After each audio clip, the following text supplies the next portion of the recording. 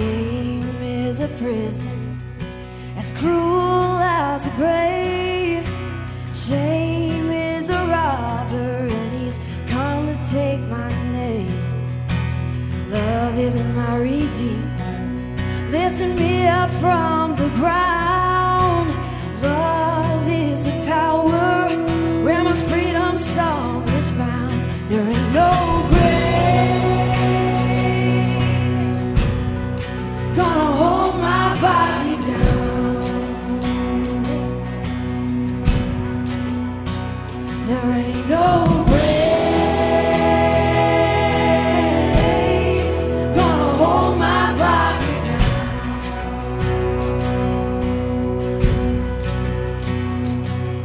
When I hear that trumpet sound, I'm gonna rise up out of the ground. There ain't no grave gonna hold my body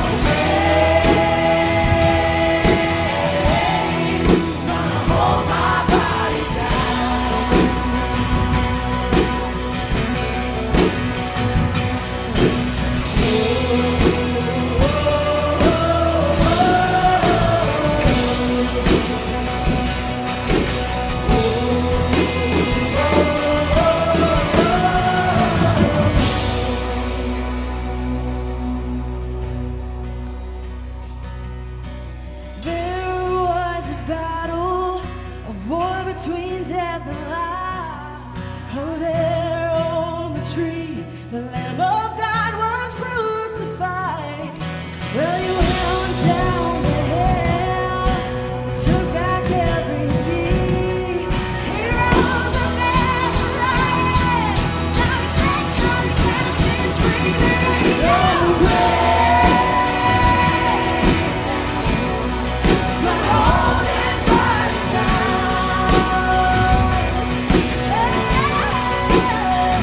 There ain't no grave gonna hold his body down.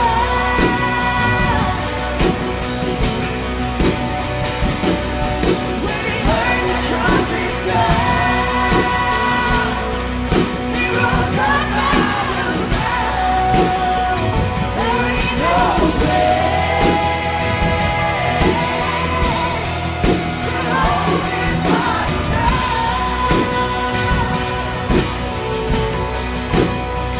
There ain't no grave can hold my body down. There ain't no grave gonna hold my body down.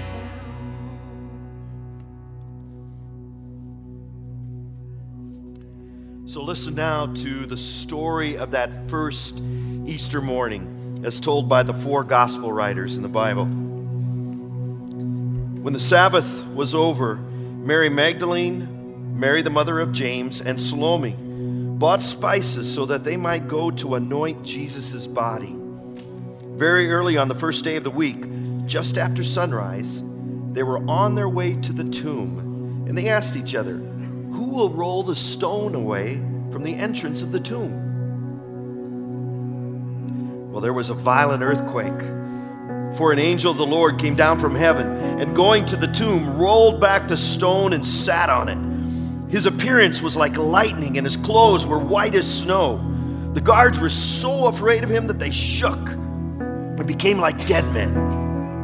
The angel said to the women, "Do not be afraid, for I know that you are looking for Jesus who was crucified. He is not here. He has risen, just as he said. Come and see the place where he lay. Then go quickly and tell his disciples, he has risen from the dead and is going ahead of you into Galilee. There you will see him. Now I have told you." So the women hurried away from the tomb, afraid yet filled with joy, and ran to tell his disciples. Suddenly, Jesus met them. "Greetings," he said. They came to him, clasped his feet, and worshiped him. Then Jesus said to them, "Do not be afraid. Go and tell my brothers to go to Galilee. There they will see me." When they came back from the tomb, they told all these things to the 11 and to all the others, but they did not believe the women, because their words seemed to them like nonsense. Peter, however, got up and ran to the tomb. Bending over, he saw the strips of linen lying by themselves, and he went away, wondering to himself what had happened. Then the 11 disciples went to Galilee, to the mountain where Jesus had told them to go. When they saw him, they worshipped him, but some doubted. A week later, his disciples were in the house again, and Thomas was with them. Though the doors were locked, Jesus came and stood among them and said, "Peace be with you." Then he said to Thomas, "Put your finger here, see my hands. Reach out your hand and put it into my side. Stop doubting and believe." Thomas said to him, "My Lord and my God." Jesus performed many other signs in the presence of his disciples, which are not recorded in this book. But these are written that you may believe that Jesus is the Messiah, the Son of God, and that by believing you may have life in his name.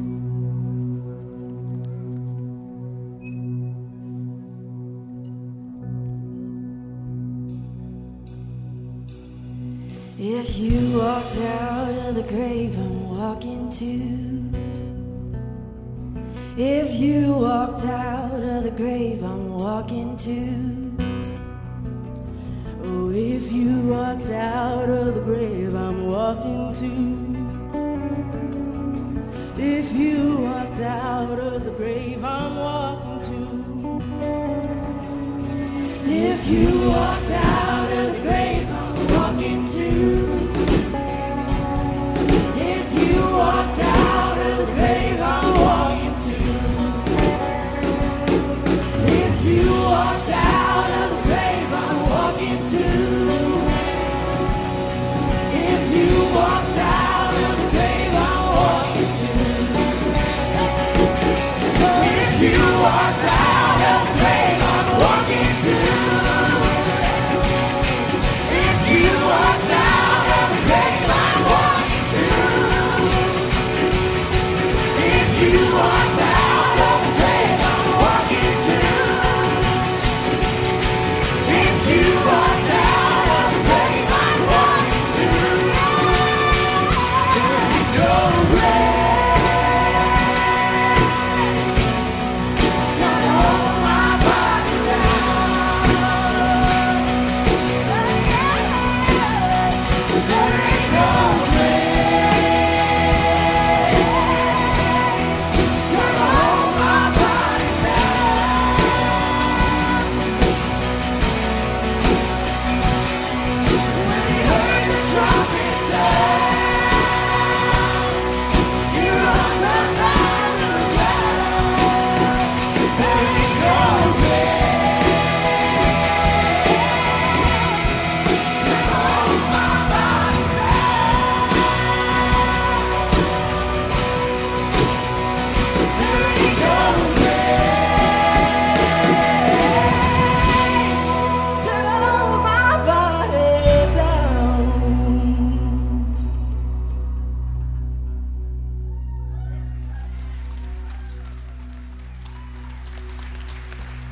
Happy Easter, everyone. Welcome once again to Orchard Hill Church. We invite you to stand at this time and greet those people around you. Let's make this a warm, welcoming place.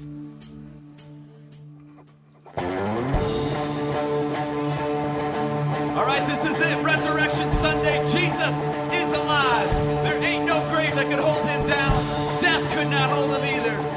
He made a way, so let's celebrate together. Join us in responding to who Jesus is and what he's done for us. My shame, who could carry that kind of weight? It was my turn till I met you, and I was breathing but not alive.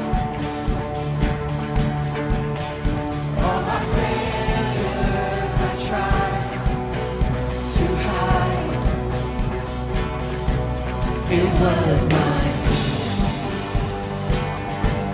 till I met you.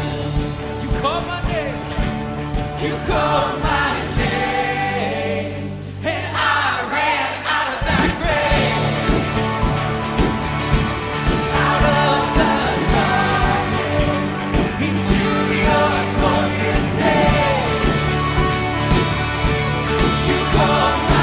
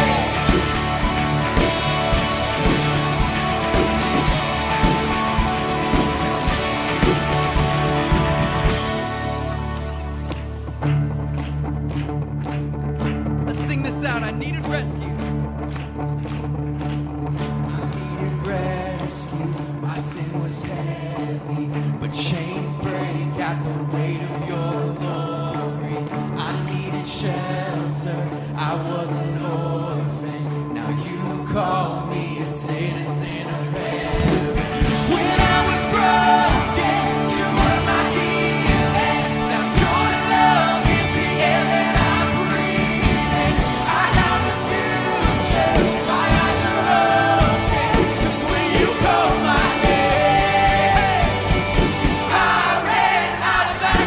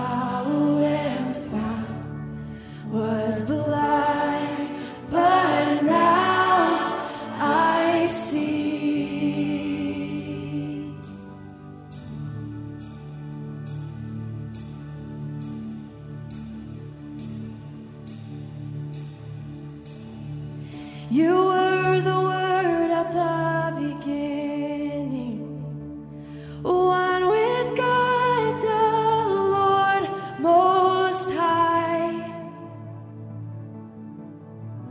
Your hidden glory in creation, now revealed in you are Christ. What a beautiful name it is. What a beautiful name it is. The name of Jesus Christ, my King. What a beautiful name it is. And nothing compares to this.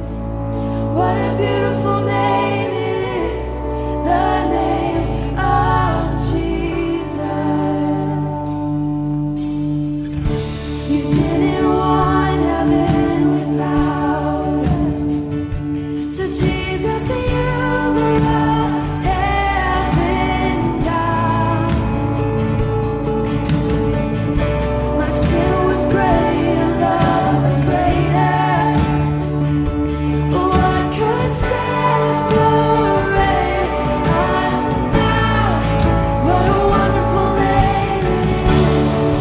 What a wonderful name it is. The name of Jesus Christ, my King. What a wonderful name it is. And nothing compares to this. What a wonderful name it is. The name of Jesus.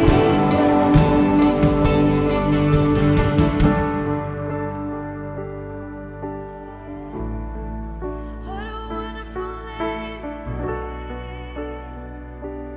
I sing, death could not hold you. The veil tore before you. You silenced the boast of sin and grave. The heavens are roaring the praise of your glory. For you were raised to life again. You have no rival, you have no equal. Now and forever, God, you reign. And yours is the kingdom, yours is the glory, yours is the name above all names. What a powerful name it is. What a powerful name it is. The name of Jesus Christ, my King. What a powerful name it is. And nothing can stand against. What a powerful name it is. The name of Jesus. What a powerful name it is. The name of Jesus. What a powerful name it is. The name of Jesus.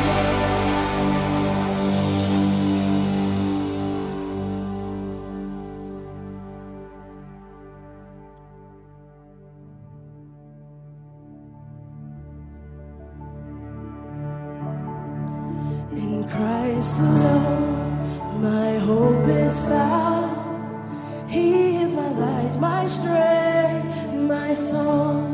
This cornerstone, this solid ground, firm through the fiercest drought and storm. What heights of love, what depths of peace, when fears are still, when striving cease.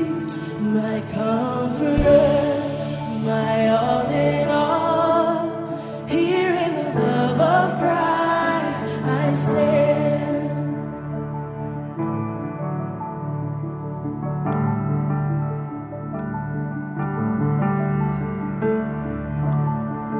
In Christ alone, who took on flesh, fullness of God in helpless babe, this gift of love.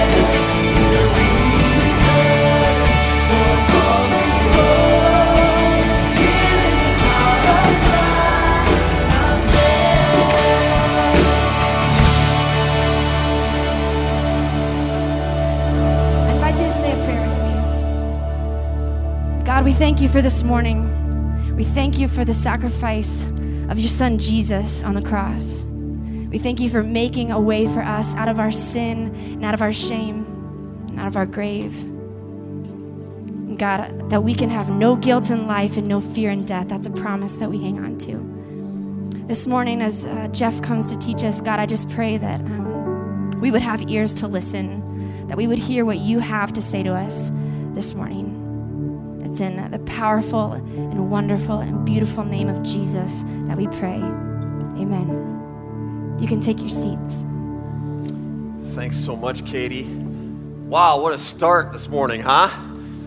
Man, how often do you start a service with Johnny Cash?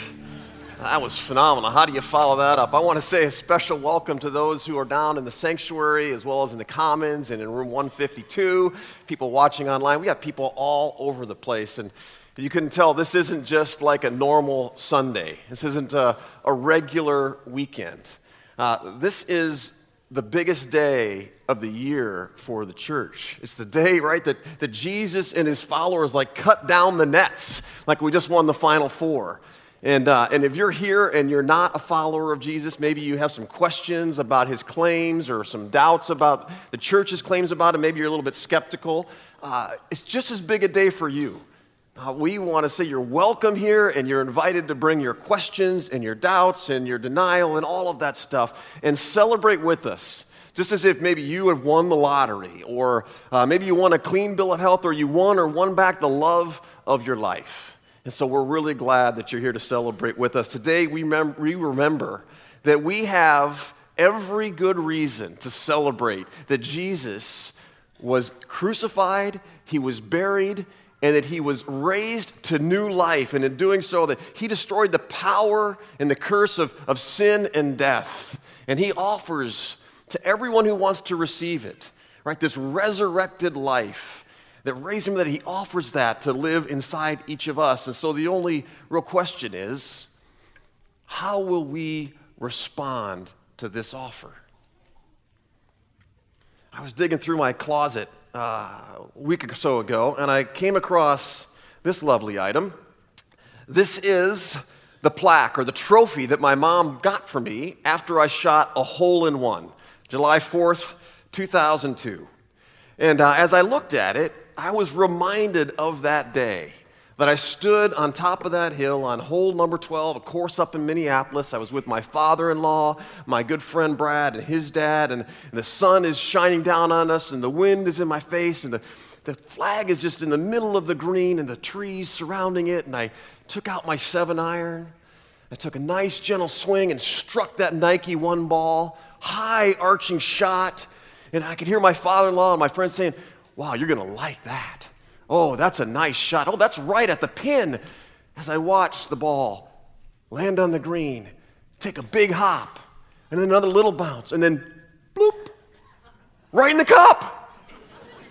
And everything went in slow motion. I turned around, and it's like my friends and my father were like, "Oh, wow, did that go in?" You know, and we're like celebrating. It's like, yes, that went in. And it just changed my life. Made every difference in my life. We went to the clubhouse afterwards, and the guys told the guy in the clubhouse, said, "Hey, he just hit a hole-in-one, you know," and I'm ready to buy drinks like you're supposed to do at the clubhouse, and the guy is standing there without any enthusiasm, and his voice says, "Really? What hole?" It's like not exactly the response I was looking for. Like, forget the drinks, right? So my fear is that we come into Easter and we can have the same kind of response. Maybe a few moments of elation where we're celebrating with our friends and family. Or maybe it's a ho-hum response. Maybe we buy the keepsake. We admire it for a while, and then it ends up buried on our floor in the closet somewhere. I want to remind you that we're not celebrating a hole-in-one. We're celebrating the resurrection. We're celebrating the power and the love of God that brings life to the dead and to the dying. This is what Paul calls the good news. It's the gospel, the story of Jesus' life and his resurrection. And it's the power of God And who knew better about this power than Paul? Paul actually encountered Jesus after the resurrection. And he wrote a bunch of letters. He started a bunch of churches, and he wrote a bunch of letters to these churches. And one of the churches was in Greece, and he writes this letter. It's a letter of 1 Corinthians found in our New Testament. And he writes this to these people in the church. He says, "Now, brothers and sisters, I want to remind you of the gospel I preached to you, which you received, and on which you've taken your stand." Paul starts, he says, "Let me remind you about this good news that I shared with you. And you heard it, and you asked questions, and you thought about it, and you received it, you accepted it, and in fact, you took a stand on it. And it's the foundation of your life." When I was in college, there was a country singer, Aaron Tippin, who came out with this song. It went all the way to number 6 back in 1991. "You have to stand for something, or you'll fall for anything. You have to be your own man, not a puppet on a string." Okay, he went to number 6 with it, not me, right? But don't we all want to have something strong in our life, a firm foundation that we can build our life on? Something that we know isn't like going to give way or break or fail when we come under pressure or things get really heavy in our lives? One author says this about what it means to take a stand. It says, "It's a powerful way of being that can enable an individual to have an impact in the course of humanity." Who wants to make a difference with their life? Who wants their life to count for something? We all want that. And Paul says, let me remind you of this firm foundation, the best thing that you can build your life on to impact this world and have solid ground under you when things get heavy. He goes on and he says this, "It is this good news that saves you if you continue to believe the message I told you, unless, of course, you believed something that was never true in the first place. I passed on to you what was most important and what had also been passed on to me. Christ died for our sins, just as the Scriptures said. He was buried and was raised from the dead on the third day, just as Scripture said. He was seen by Peter and then by the 12, and after that he was seen by more than 500 of his followers at one time, most of whom are still alive, though some have died. Then he was seen by James and later by all the apostles. Last of all, as though I had been born at the wrong time, I also saw him. But if it's preached that Christ has been raised from the dead, how can some of you say that there is no resurrection of the dead? If there is no resurrection of the dead, then not even Christ has been raised. And if Christ has not been raised, our preaching is useless. And so is your faith. And if Christ has not been raised, your faith is futile. You are still in your sins. Then those also who have fallen asleep in Christ are lost. If only for this life we have hope in Christ, we are of all people most to be pitied." Paul begins this letter to his friends. Actually, this is the end of the letter, but he begins this section of the letter to his friends, and he says, it seems like there's a bunch of people who have this really strong faith, right? They've accepted this. They had this foundation that they built their lives on. They'd always believed that there were other gods, and they were at the mercy of these gods, but now Paul has come, and he's shared with them about the one true God, the Most High God. And they accepted that. They heard that this God is good, and he loves the whole world. And that he had sent Jesus to save them from sin and from the consequences of sin, their total inability to be or do anything to win the approval of God. But we keep reading. And we discover that some people are skeptical. They're questioning this whole resurrection thing. Maybe they've been listening to some other teachers that have been coming through the area, telling them that that's wrong. And they're starting to reason that this just couldn't happen. In fact, they're thinking, a resurrection, really? You expect me to believe that a man died and was buried and then he rose again to new life, and that because of this, I am going to be raised to new life when I die as well? Like, I can easier believe in the story of the God who drives a chariot across the sky pulling the sun in the back than to believe in a resurrection. But we see that these aren't the only people who are struggling to believe Paul's message. In fact, if we remember the story as Doug shared it with us at the beginning of the service, the Easter story and how Jesus' own followers struggled to believe in the resurrection even though they were experiencing it.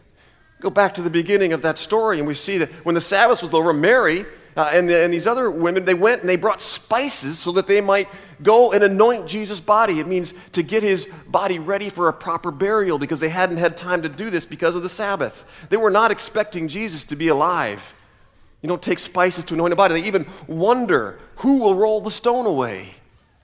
They didn't expect to see Jesus. And then they encounter him and they run back to tell the others this exciting news. We saw Jesus. And what's their reaction? It says they come back, but they did not believe the women because their words seemed like nonsense.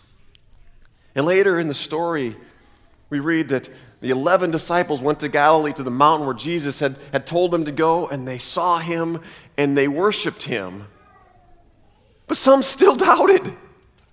Now, I don't know if this was people who weren't there or if this was people who were actually there worshiping him, but they had a hard time wrapping their mind around this idea that Jesus was back to new life. If you're here this morning and you struggle to believe that the resurrection is real, you find it hard to believe that somebody can come back to life after they die, that Jesus did this, I want you to know you're in good company. You're in the right place this morning. You are not alone. This is hard to believe. Some of you maybe believed initially at one time, and maybe you had this momentum, but you've put this back in your closet somewhere, and you've forgotten about the power that it has for your life. You need to drag that out again. Maybe some of us are just skeptical, like the people Paul is writing to. Would you humor Paul and me just for a couple minutes as Paul reminds us of two things? The first is the resurrection is real. We have good reason to believe that. And the second is the resurrection is the foundation of faith in Jesus. First thing Paul says is, what I told you was actually foretold in the Scriptures. I told you that it was most important that Christ died, and he was buried, and he was raised to new life. And the Scriptures foretold this. In other words, these ancient writings of God's people, Jewish people, they predicted that this person was going to come, and he was going to live this amazing life and do these amazing things, and that he would be crucified, and that he would be buried, and that he would come back to new life. And now Jesus has fulfilled what these people wrote hundreds of years ago. And Paul says, okay, I get it. Your moms, dads taught you to not believe everything you read, especially with Wikipedia and the interwebs and all that stuff, right? So he said, but check this out. He said, Jesus actually appeared to some people. In fact, he appeared to Cephas. Peter is one of the people he appeared to. Cephas is also known as Peter. And then he appeared to the 12. Paul, you might notice, doesn't mention in that letter that he also appeared to these women. There's a reason for that. Not because it didn't happen, not because he didn't believe it, but because women's testimony was considered worthless in those days. See, women weren't educated the way that men were. But isn't it interesting that Jesus chose to first appear to women? Perhaps the greatest honor in the history of the world belonged to women. Jesus valued and honored the women in his ministry. And he gave them a critical role to play in his work. So Paul says, okay, he appeared to Peter, he appeared to the 12 followers right after the resurrection, but there's more. Jesus also appeared to 500 people all at one time, and most of them are still alive. You can go and check this out for yourself. Go and talk to any one of them, and they will tell you that they experienced this resurrection. It's true. And then he appeared to his own brother James, who didn't believe that his brother Jesus was the Son of God. Well, now he does. What would happen to convince you that your brother is the Son of God? There would have to be a resurrection, right? And now he says he also appeared to me. The last person in the world you would expect him to appear to is, Paul says, I was busy trying to kill this story. I was trying to kill the movement and all the leaders involved in it. It's Paul's saying, he says, I get it. If you're looking for something to stand on, a solid foundation, you want there to be evidence. Good evidence that what you're taking a stand on is real. So here's the evidence. Go see for yourself. Let me remind you, this isn't a myth. This isn't make-believe. This isn't some fairy tale that you choose to believe in and poof, your life is full of magic. This is an actual event. It's verifiable. How many of you believe my story about the hole-in-one? Right? And why do you believe it? Because I have this plaque, this framed scorecard. It's like, you're a fool if that's why you believe it. But you look at this, and you see that there's some signatures on this card. The people who golfed with me that day signed their name to this. They were witnesses. There's actually a receipt behind this card. You could actually go and talk to them and verify that this happened 17 years ago. Now, they're probably not willing to die to prove this to you, like Jesus' followers were. It might not make a bit of difference in your life, but you could go and you could speak to witnesses who were there. Whether I made a hole-in-one or not doesn't make a bit of difference in your life. But the resurrection, that's a different story. C.S. Lewis says this. He says, Christianity, if false, is of no importance, and if true, of infinite importance. The only thing it can't be is moderately important. And Paul is saying, listen, if the resurrection didn't happen, then Christianity is false. It's of no value, of no importance in your life. You might love Jesus' teaching. You might be fascinated by his good works, the miracles he did. You might think he's an amazing leader. But remember who told you all that stuff, who told you all those stories. It's the same people who told you the story of this resurrection. And if they can't be trusted with the story of the resurrection, how could they be trusted with anything else they've told you about this man? If it didn't happen, there's no forgiveness of sins. If it didn't happen, those family and those friends who have gone before us, who have died, forget about seeing them again, because there's no hope for heaven. If the resurrection didn't happen, there's no reason for us to put our faith in Jesus. If he has not been raised, our preaching is useless, Paul says. And so is your faith. Then he has this great line. If only for this life we have hope in Christ, we are of all people most to be pitied. What is Paul talking about? If only for this life we have hope in Jesus. My mom was in town with us last week, and she'd gotten a call from one of her good friends who shared with her that she doesn't believe that there's life after death. This woman has, this friend of my mom's has been to church all of her life. She's been a devout church goer. She believes, she reads the Bible. She lives a faith in God and believes in Jesus. But she said, I just don't believe there's life after this. And my mom goes, well, what do you think about heaven? She goes, well, I think we're in it right now. There's no life after the grave. Paul says, how tragic, how incredibly sad, how hopeless. He isn't saying that if you don't believe in the resurrection, or that you have to believe in the resurrection in order to put faith in Jesus. That's not what Paul is saying. He isn't saying Jesus only has value for the next life. Paul isn't saying Jesus won't add value to your life here and now if you don't believe in the resurrection. I think what Paul is saying is that the resurrection is the central claim of the Christian faith and the foundation of faith in Jesus. If there's no resurrection, there's no hope to fuel our faith.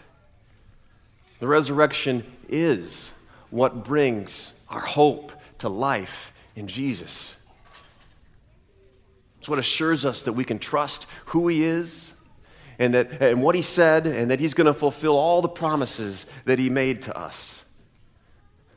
The resurrection is the grace that overcomes our guilt and our shame and our sin. Resurrection is the comfort and the strength and the power to endure suffering when we experience it. The resurrection is the power of God at work in our lives, here and now, and in the life to come, if the resurrection is a reality for Jesus and for us. Following Jesus is the most fulfilling way to live, only if the resurrection is a reality for us. You know, on this scorecard, I also was reminded that there was an 8 and a 7, a couple more 8s.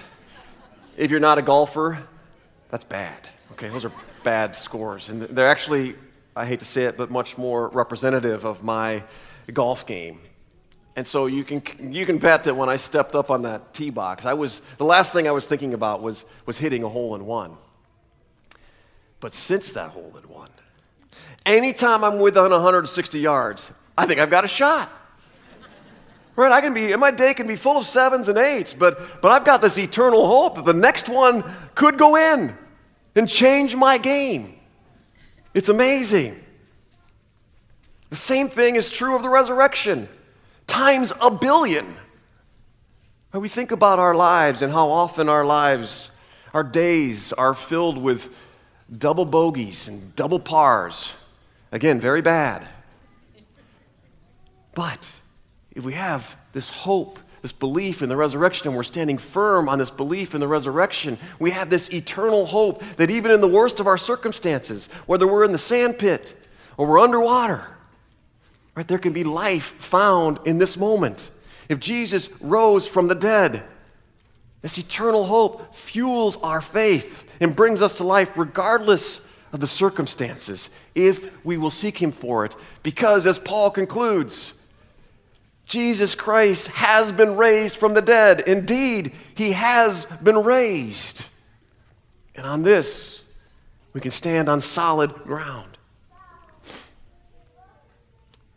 My dad has been battling dementia for a number of years. And he's in a home in Illinois, and for several years when he was first diagnosed, I just would pray that God would heal him. I know that God has the power that he could heal him if he wanted to, and that wasn't happening. And so he came and stayed with us actually last summer for a number of days. And he didn't recognize my kids, his grandkids. He recognized me about 75% of the time.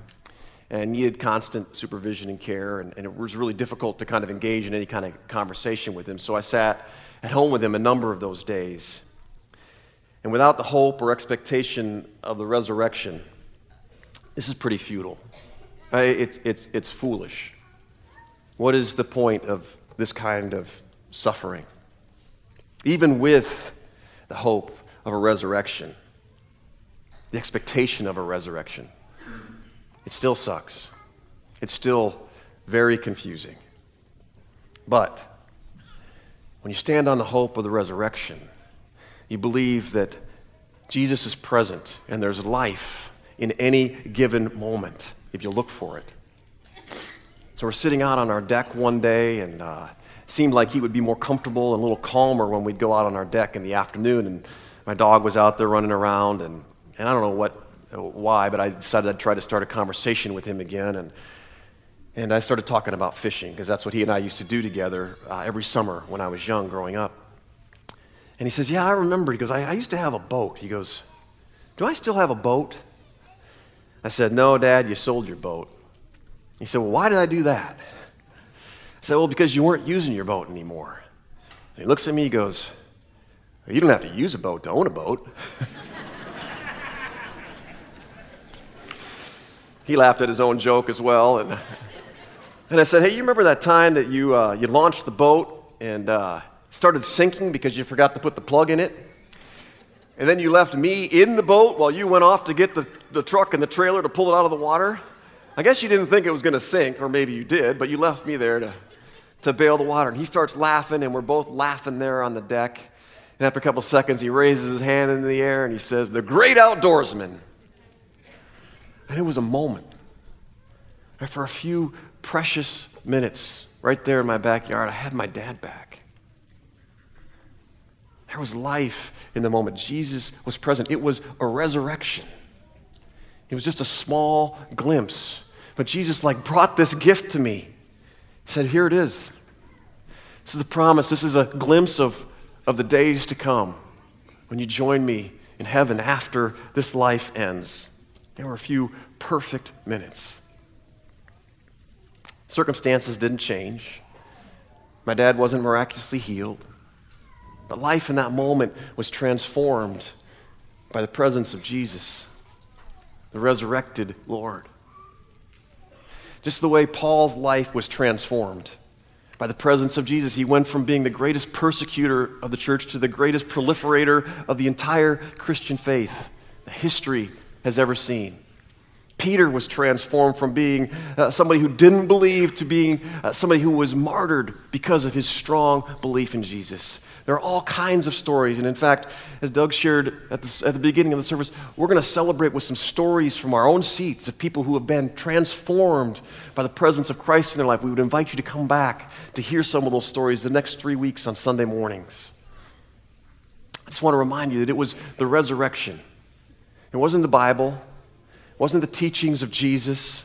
It wasn't even his miracles. It's the resurrection that launched the Christian faith. It's the resurrection of Jesus that gives us this eternal living hope that we have in Jesus. It changes everything about our lives. Some of you need to hear this, and you need to maybe ask some questions. You need to talk about it with some folks. Maybe you can ask some of the witnesses who are right here in this room. You can ask somebody at this church on staff. You can ask God himself to show you this is a real event, that this happened, that Jesus can be trusted. Some of you need to be reminded. You've believed, but you've stuffed this away. And you need to pull it out, and you need to look at it on a daily basis and remember the resurrection is real. And it has power for my life today. Jesus says that same power that raised Jesus from the dead is available to you in your life right here and right now. And maybe some of you need to ask God to receive this life for the first time. And you can do that right in your seats today. And just say, Jesus, I want to put my trust in you. That you were sent by God, you're God's son. You were crucified, you were buried, and you were raised to new life for the forgiveness of my sins so that I can find new life in you. Would you pray with me? Father, this is the good news that we celebrate this Easter. This is the good news that, Lord, doesn't just have meaning for today, but has meaning for every day of our lives. Father, it is hard for us to believe. It's outside of the scope of our reality. But Lord, people were there. People saw it. People wrote about it. People died because they believed so deeply in this event. Lord, we ask that you would give us all just a little bit more faith, that we can believe and that this story would come to life in us, that it would bring your resurrected power to work in our lives. It's in your name we pray. Amen. Amen. We invite you to stand and join us in singing a closing song together.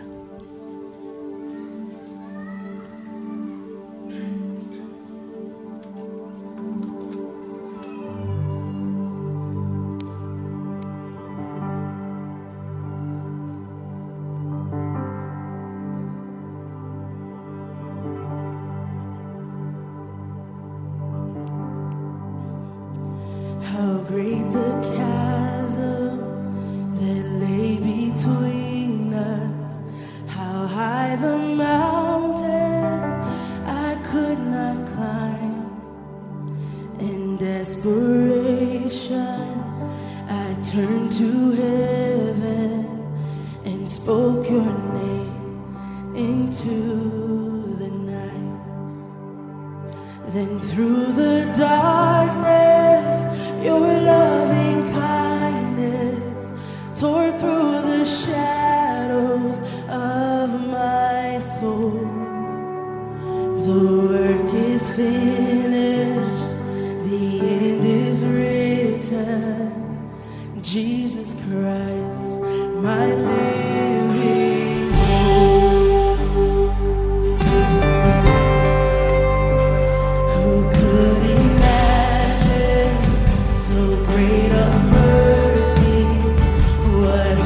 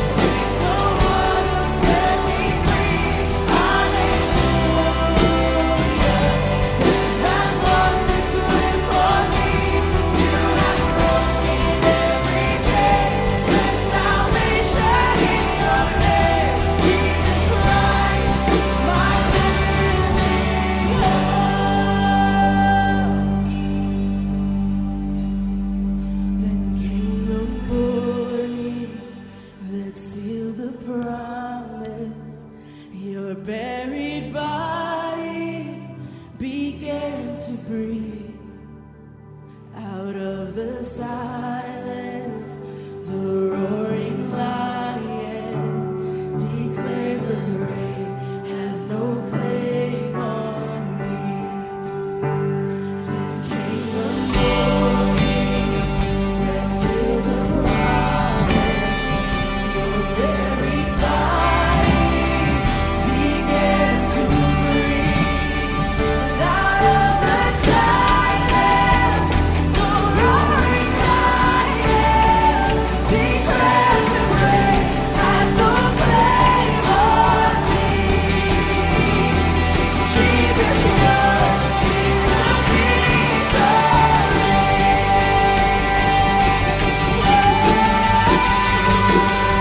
Hallelujah, he's the one who set me free. Hallelujah, death has lost its grip on me. You have broken every chain. There's salvation in your name, Jesus Christ, my living hope. Hallelujah, he's the one who set me free. Hallelujah, death has lost its grip on me. You have broken every chain. There's salvation in your name, Jesus Christ, my living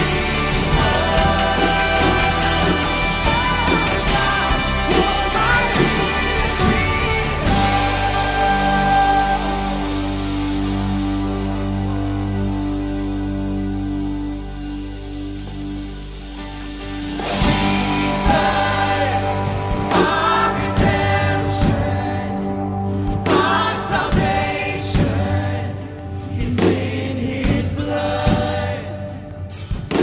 And Jesus, light of heaven, forever, His kingdom come. Let's sing that name one more time. Sing Jesus. Jesus, our redemption, our salvation is in His blood. And Jesus, the light of heaven, our friend forever, His kingdom come. Thank you.